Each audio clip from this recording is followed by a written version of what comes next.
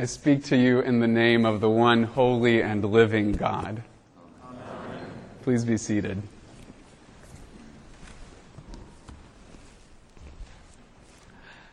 Corpus Christi, the day that we're given to celebrate the mystery of the Eucharist, the mystery of the sacrament of Christ's body and blood, the mystery of the food that's at the heart of our lives when we journey with Jesus.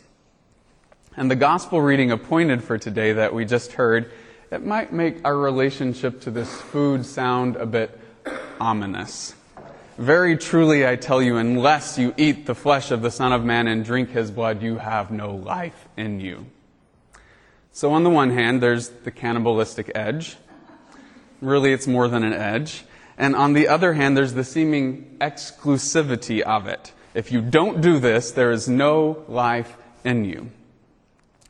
But rather than brush this off as some kind of outdated exclusivist theology, I want to take a few minutes to really seriously dig into it, to turn this over. What does it mean, unless you eat the flesh of the Son of Man and drink his blood, you have no life in you? Well, first of all, if this is true, then the reverse is also necessarily true. If you have life within you, you do eat the flesh of the Son of Man and drink his blood. As Jesus says elsewhere in John's Gospel, I have come that you might have life and have it abundantly. And so abundant life, life fully alive, is the sign of Jesus' Eucharistic presence, the sign that one has feasted on Christ's body and blood. So we should look to those who are fully alive if we want to see what it truly means to eat the flesh of the Son of Man and drink his blood. And I imagine all of us here have known at least one such person over the course of our lives, someone whose presence we loved to be in because they radiated joy or life or love. Or maybe even someone whose presence we're a little afraid to be in because they bear so much truth, bear so much love. Whichever the case may be, we've all probably known a person who was abundantly alive. And they may or may not have been formally religious. They may or may not have even been Christian. If you have abundant life, you eat the flesh of the Son of Man and drink his blood. The life of Christ is the life of the world. It's the life of this Hudson River down the hill here, the life of a tree, the life of a star, the life of the poor and the hurting and the hungry. It's the life within you and me that's begging to be liberated and feasted upon. And so we have to be careful to never make this mystery of Christ's life, of Christ's body, smaller than it is. Nothing falls outside of the mystery of Christ. All things came into being through him, and without him not one thing came into being. On this feast of Corpus Christi, Jesus gives himself to us as bread and wine, grapes and wheat, earth and water, to remind us that this whole universe is his body and blood.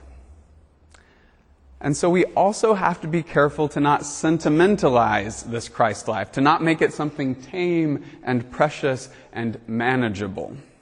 The Christ life, life fully alive, is wild and beautiful and sometimes a little bit scary.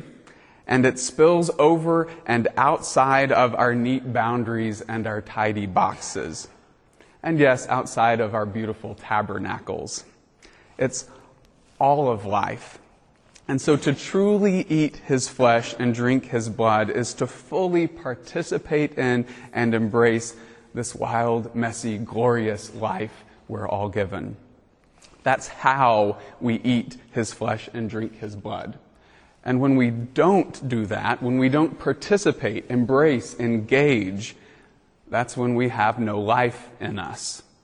When our life becomes small and tight and fearful. I am the bread of life, Jesus says. The bread that is life is Jesus.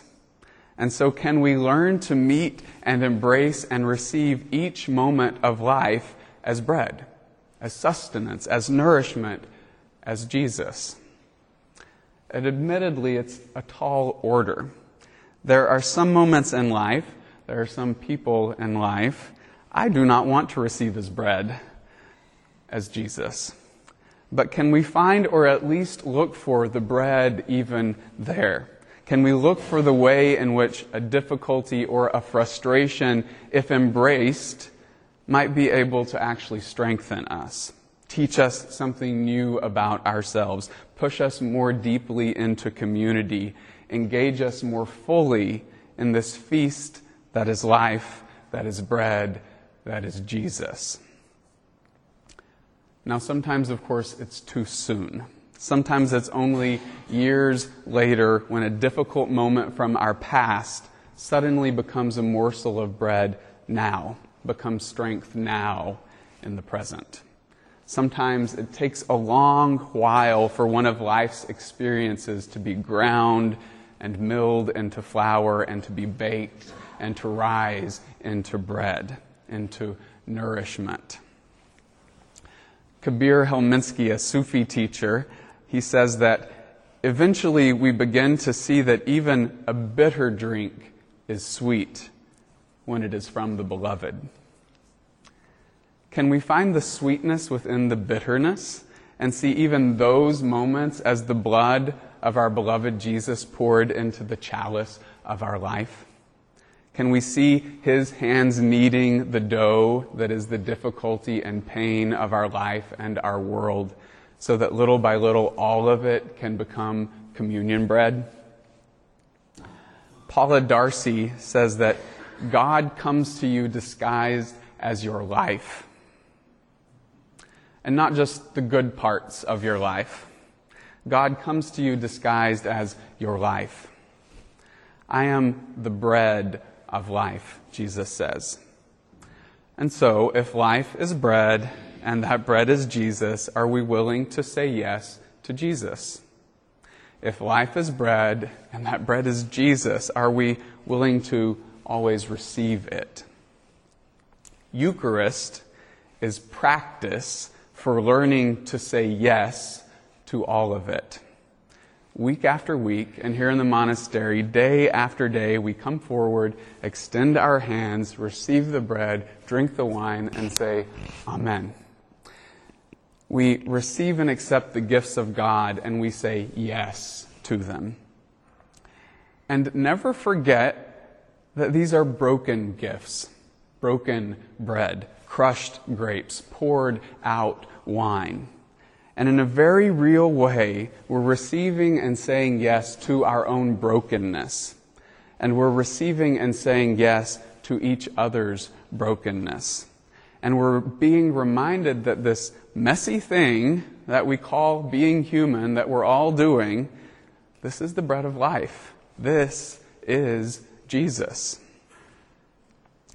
I think of all of the weddings and funerals and baptisms and house blessings and ordinations and professions of vows at which I've shared in Holy Communion.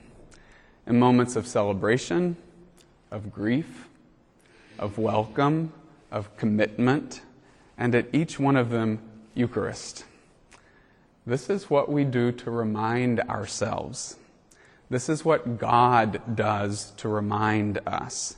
Each moment, a birth, a wedding, a profession, a death, all of it, the body and blood of Christ. The Eucharist is a mirror of our life. We are the body of Christ coming forward to receive ourselves, to say yes, amen, thank you, and to eat the gift of our own lives.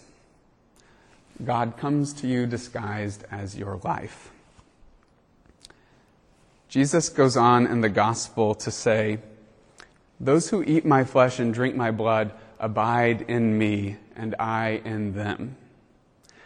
What if we heard this not as the creepy language of cannibalism, but instead as the language of pregnancy, of the interabiding of a mother and child.